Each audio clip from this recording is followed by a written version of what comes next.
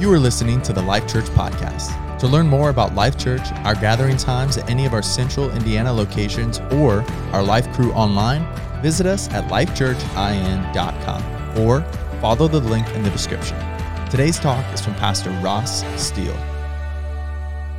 And I ask you, Lord Jesus, to use me just as a vessel of honor. May I decrease so that you will increase, Father. Open up our ears, open up our hearts, Father. Soften our hearts, Lord God, to hear your word, what you want to be said this morning. It's in your name we pray. Amen. You may be seated. Well, here we are, last 2 Samuel of 2023. And I believe, honestly, that the Lord, he's got something big. He got something big for us this morning. Why do I think that? Because here's the deal. This week, usually I do a sermon prep meeting on Wednesdays, and then I'll usually write it, Thursday, Friday, sometimes Saturday. I'm just gonna be honest with you. I'm procrastinating, okay? But I rely on the Holy Spirit every time I'm up here. Here's the deal. I'm gonna be quite honest with you. Yesterday, I didn't get to write my message until yesterday because Thursday, Friday, I had a massive migraine headache. I couldn't open my eyes. I could do nothing. I was just completely out of it, and which never happens, but it's because I slept wrong on my neck, and there was pinching my spine, and I just couldn't think, okay? And so I just kept thinking through those days. I was like, man, I really got to write this message. But I just couldn't read. I couldn't do anything. It was a struggle. I'm gonna be honest. But I know that because of the struggle, that the Lord was preparing something good. And so I was able to really meditate on the word through those days instead of actually sitting down and able to write it. And once I finally got to it yesterday, the Lord showed me some awesome things. And I'm excited to share it with you this morning. So if you've got the message notes on your way in, you know that the title of my message today is Wonderful Counselor. And most of the time you hear Wonderful Counselor, it's just another name. Maybe it's around Christmas time, you hear Wonderful Counselor. I love Christmas, I ain't gonna lie. Noah said it's maybe one of his favorite weeks of the year was Thanksgiving. Wrong, I love Christmas. And not that he's wrong. I mean, he's got his truth. Anyways, all that to say, I love Christmas. Everybody knows it, my wife knows it. I was trying to play Christmas music yesterday, she said no. And we were watching a Christmas movie though. So it was a win in my book. Anyways, all that to say, we're in 2 Samuel chapter 16. We're gonna start in verse 16 today. It says, now it came about when Hushai the Archite, David's friend, came to Absalom, that Hushai said to Absalom, long live the king, long live the king. What we see first and foremost in verses 15 and 16 is that Absalom, he's surprised by the presence of Hushai. Because he knows Hushai was a friend of his father David. And later on he'll go to say, he said it, we already read it here, was that he said, why aren't you with your friend? Well, he knows that, he sees him, he knows his loyalty was with David. He's like, well, why are you here? What's going on here? But how Hushai responds, we see that Hushai, he should win the Oscar. Ultimately, he should win the Oscar for his impeccable performance and loyalty. Long live the king, long live the king. Maybe he allowed him to kind of make the suggestion that he was saying long live the king as far as Absalom. Really, he was speaking truth all along. Long live the king, long live the king. For Hushai, he's saying long live the king as in David, but he's letting them to believe that they're talking about Absalom, who's coming in to undertake his own father, to take his kingdom away. And we know that David has ran and he said these prayers, answered prayers all along as he's departing. But we get back here and we see Hushai finally makes it back, Absalom makes it back, and they're all kind of questioning him, but then he makes his loyalty, he makes them believe that he is loyal to Absalom. And we also know that David had prayed and told Hushai to go back, and he prayed to God. He said, make Ahithophel's counsel foolish. So that's kind of where we're coming into this text today. And we're going to continue on in verse 17. Absalom said to Hushai, is this your loyalty to your friend? Why did you not go with your friend? And this is Absalom talking to Hushai, talking about his own dad. But he doesn't say that. He says your friend. And this is because Absalom is very bitter. And this bitterness kept Absalom from calling David father.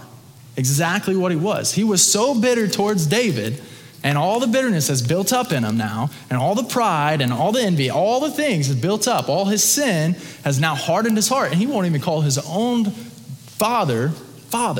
He calls him friend as if he doesn't even know him. And we continue on in verse 19. Besides, whom should I serve? Should I not serve in the presence of his son? As I have served in your father's presence, so I will be in your presence. And we see his response ultimately is he's lying to conceal his motives. He's telling them, hey, I've served for your father. I will also serve for you. But also in a way, he's not fully telling the truth. He's kind of lying because he doesn't want him to know he's there to spy and also to help make Ahithophel's ways, his counsel foolish by any regard. You don't want him to know that. It's like spy 101. Obviously, if you're going undercover, you don't want to tell him, hey, I'm a cop. That'd be bad. So anyways, also in those words by saying, I served your father, I will serve for you, that's coming off of him calling him friend, of Absalom calling David his friend instead of his father. This is a reminder for Absalom of who his father is. He's kind of subtly, he chose his words very carefully here. I really believe this because he knows exactly what he needs to hear. Hey, this isn't necessary. He's not just my friend, he's your father. But he couldn't say it just like that. So he said, I served your father and I will also serve you. It's a reminder for Absalom of what he's actually doing here and who he's really trying to undercut and undermine in this regard. In verse 20, we continue on. Then Absalom said to Ahithophel, give your advice. What shall we do?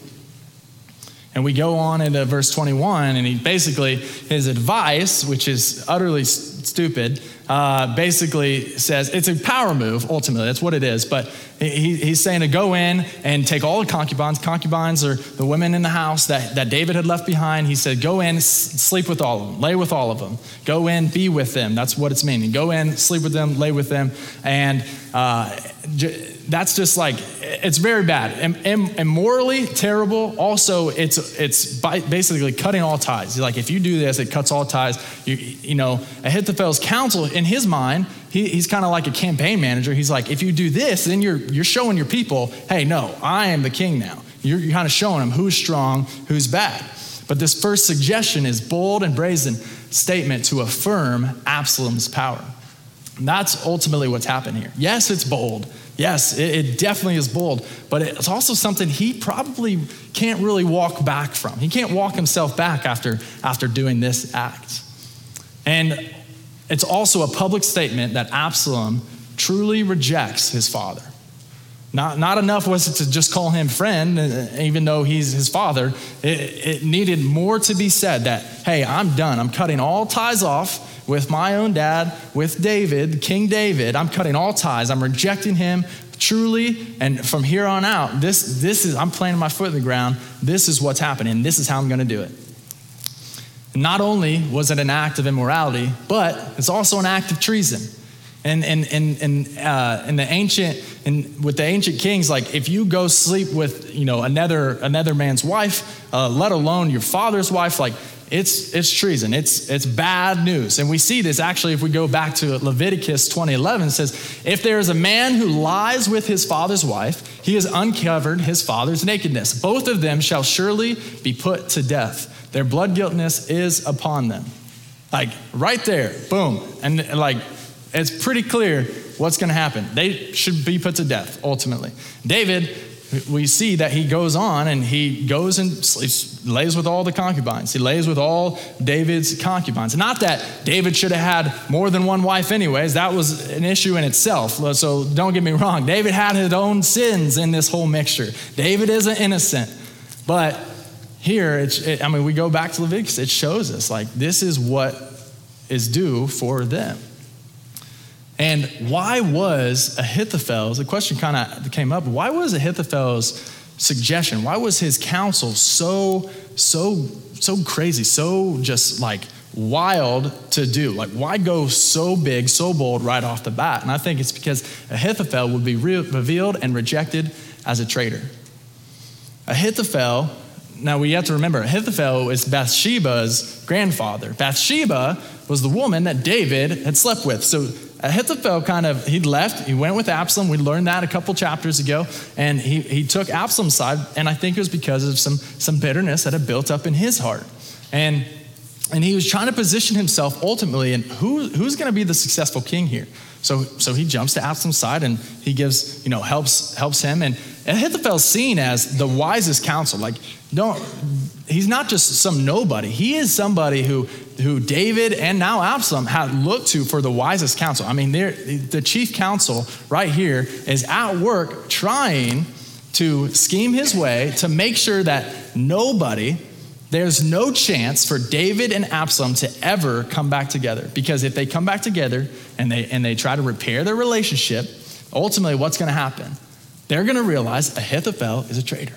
So he's got to do something crazy so that can never happen. He's really just trying to protect himself. He's being selfish in his motives. But also, this is a political move. He's saying, I am the law, and I do as I please with my power. That's really what his counsel is for Absalom to do. He's like I said, he's planting his flag. He's saying, this is it. It's my kingdom now. I'm done with my father. And I want to take us back to 2 Samuel chapter 12, verses 11 and 12, because this is already prophesied, ultimately. It says, thus says the Lord, behold, I will raise up evil against you from your own household. This is his son, Absalom. I will even take your wives before your eyes and give them to your companion, and he will lie with your wives in broad daylight. Indeed, you did it secretly, David and Bathsheba, but I will do this thing before all Israel and under the sun. Out in the open, Lord's saying, hey, you may have tried to hide this. I'm going to bring it all to light. And these are the consequences for your sin. And we're seeing it play out right now before our eyes. This is really cool because this all happened. We're reading it like, guys, they wrote this as things were happening. Like it's in order. So it's really cool to be able to see this and be like, oh, like Lord answered on his words right here. And David's sin has brought upon him these consequences. It's his own sins that brought these up because this is what was said after David and Bathsheba. This is something that I pulled from this is that repentance does not negate earthly consequences. Yes, we are called to repent, but it doesn't mean once we repent that we'll have no earthly consequence at all. Like there are consequences for our actions. There are consequences for our sin. And we have to recognize, yes, we should still repent, but that doesn't mean that we won't have any earthly consequences in this at all. So we continue on in verse 22. So they pitched a tent for Absalom on the roof, and Absalom went in to his father's concubines in the sight of all Israel. Just like his prophecy, just like what the Lord said in chapter 12, said, I'm going to do it under the sun and over all Israel. Everybody can see. So they put a tent right on the top, and they said, all right, everybody can see now. It's kind of weird if you ask me, I'm not going to lie, but they did it, and they had their own way of doing things. But ultimately, what this shows is that the power of bitterness is greater than Ahithophel could ever handle. It was far greater than he could handle because this bitterness drove him to make this counsel so that Absalom would go do this. But what's happening isn't good. Not just because he's coming between family, not in that regard. But what's happening here is women are being abused, Absalom is grievously sinning, and Israel suffers greatly because of this. And I don't think Ahithophel really thought it through. He was looking from his own selfish motives. How does this help me? How does this serve me? But what ultimately is happening is that all these people are being injured in the process. They're being affected in the process. It goes to show that the decisions we make don't always just affect us. Most of the time, they affect everybody around us. A lot of the time they do, especially those closest to us. We come to verse 23, where it says, the advice of Ahithophel, which he gave in those days, was as if one inquired of the word of God. So was all the advice of Ahithophel regarded by both David and Absalom. This is what I was mentioning earlier, that he is the greatest of greats when it comes to counsel. And they compare it almost to God. Like this is the word of God comparing it to God. I'm not saying that. Like it's saying as if one inquired of the word of God. Like it is right there under the word of the Lord. But because his own wise counsel, yes, he is the best of the best. This is his greatest quality. But because of his bitterness, it has the ability to turn our best qualities sour. So we have to recognize if there's any bitterness in our heart, are we dealing with it? Are we letting it grow? Because if we don't deal with our own sin, if we don't deal with our own bitterness, then we are going to the enemy's going to try to use our best qualities and turn them sour and do a lot of damage and do a lot of harm. That's exactly what's playing out right here. And Ahithophel's counsel is foolish and destructive. That's what happens. That's what this played out. It's foolish and destructive. Now, it was an answered prayer because David did pray. He said, Hushai, go back. And then he prayed. He said, God, help or make Ahithophel's counsel foolish. We've seen that, and here it is. It's foolish and it's destructive. That's exactly what's happening here. So God answered the prayer right here for David. But it comes for me to ask this question. I want to ask it for all of you this morning. Did Absalom violate the royal harem because of Ahithophel's counsel and his own desire for power, or because God ordained it? The answer is yes. They both. It's both and. Yes, these things happened, but it was because God ordained it. Yes, this had happened, but God ordained it. He had a plan all along. So these are the things that may have had to take place, but God has a plan all along and he ordained it. And the whole Bible, we can go through the whole Bible and see that it is filled with this same tension.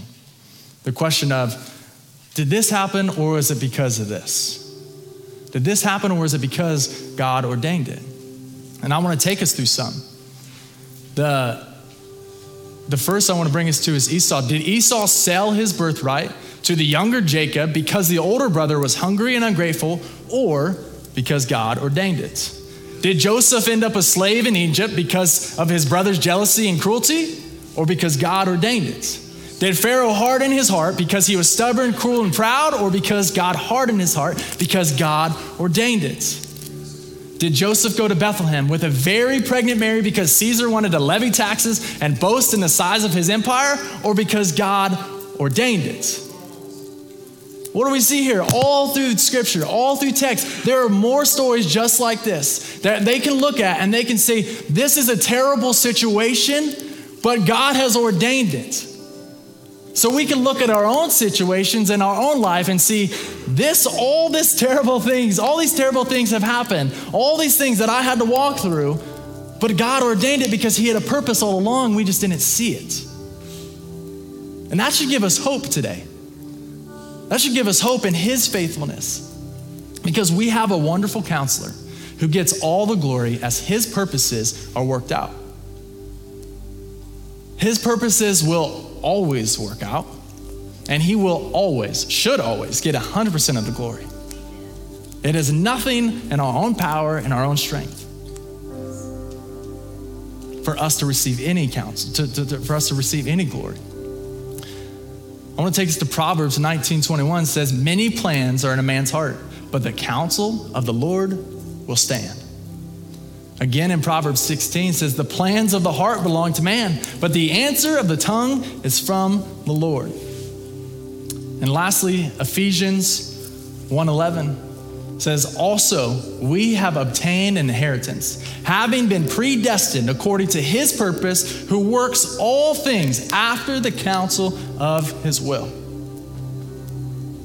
Guys, this is a reminder for us today that no matter what we're walking through, no matter what we're dealing with, no matter the struggles or the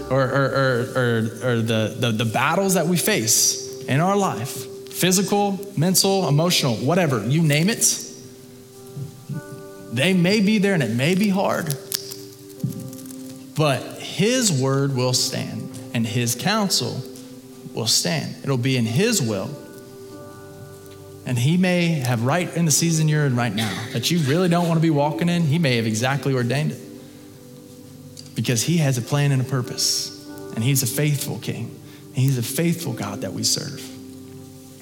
See, God's judgment against Absalom will be carried out through Hushai. At the same time, David will be delivered. Judgment will come. And we'll get to that. And I don't want to give any spoilers or anything. But David will be delivered. Ultimately is where we're going to get at. And it reminds me of, I got two more questions that I want to ask you this.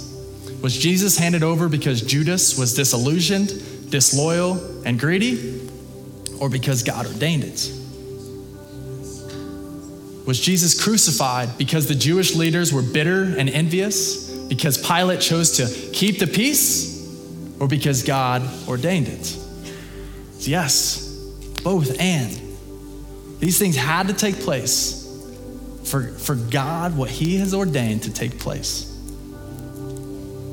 Acts 2 says, men of Israel, listen to these words. Jesus the Nazarene, a man attested to you by God with miracles and wonders and signs which God performed through him in your midst, just as you yourselves know. This man, delivered over by the predetermined plan and foreknowledge of God, you nailed to a cross by the hands of godless men and put him to death. Delivered over by the predetermined plan and foreknowledge of God. God knew all along. Jesus knew what he had to do as well. Nobody else really did. I mean, they didn't understand. But he knew. Jesus knew what he had to do because of our sin that put him on the cross. Because the blood had to pour out, the death had to come for the resurrection to come. And if that never took place, we wouldn't have the freedom that we have today. We wouldn't have the victory over sin and death that we have today. If you belong to God through faith in Jesus, then you are part of the very plan that God ordained.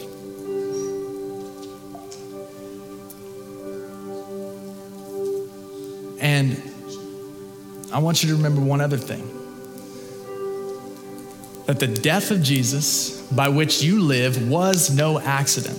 Therefore, that means that the life you have in Christ is no accident. It is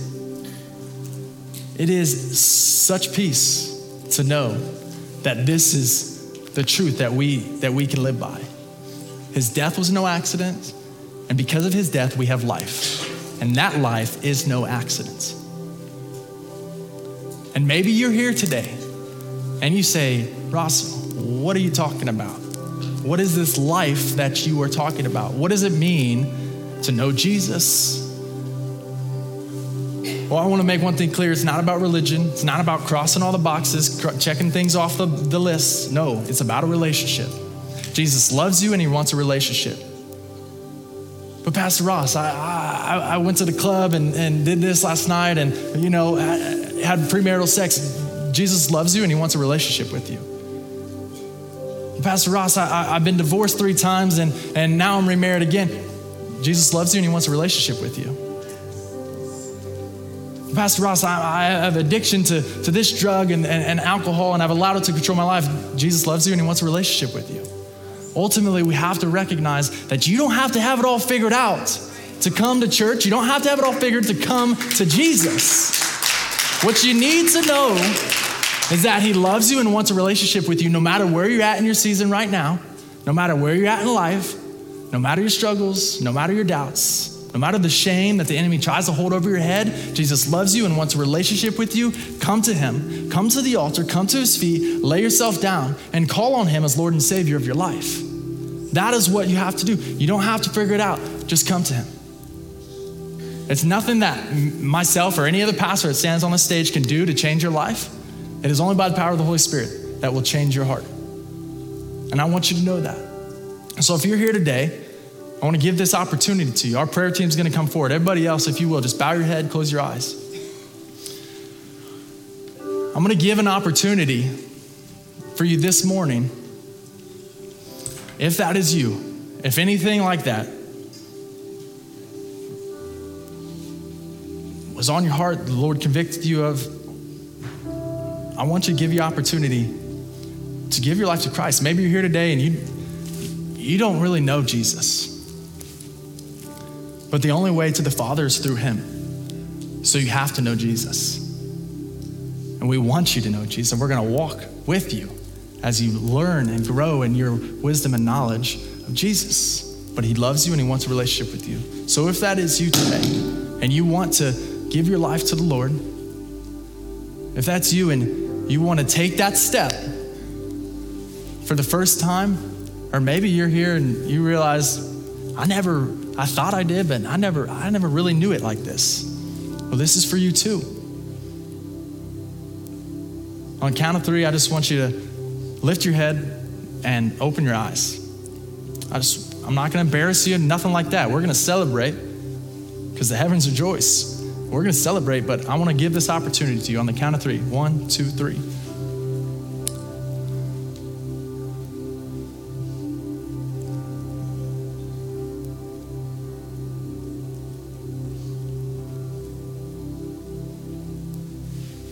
Yes. Thank you, Jesus. Yes. There's no shame. This is worth rejoicing over. Hallelujah. See those eyes. See those eyes. Praise the Lord. Lord God, I pray over all the hearts. I pray over all the souls, Lord, in this house this morning, Jesus, that you will get the glory. Lord, as you come to them, as you leave the 99 for the one, as you come and embrace them with your loving arms, Lord, I pray that they and they alone, Lord, will experience your presence this morning, Jesus. Manifest your presence in your house this morning. Lord, I pray as they lay their life down, as they carry their cross, pick up their cross, Lord, to die to themselves so that you will get the glory. I pray, Lord God, this morning for those who made that decision in their heart. I pray, Lord, that they recognize they are a new creation. They are a new creation in Christ Jesus. And they have a freedom. They have a victory because of your sacrifice, because of your blood, because of the life that was laid down and rose again 3 days later. That is rejoice. That we rejoice in, Jesus.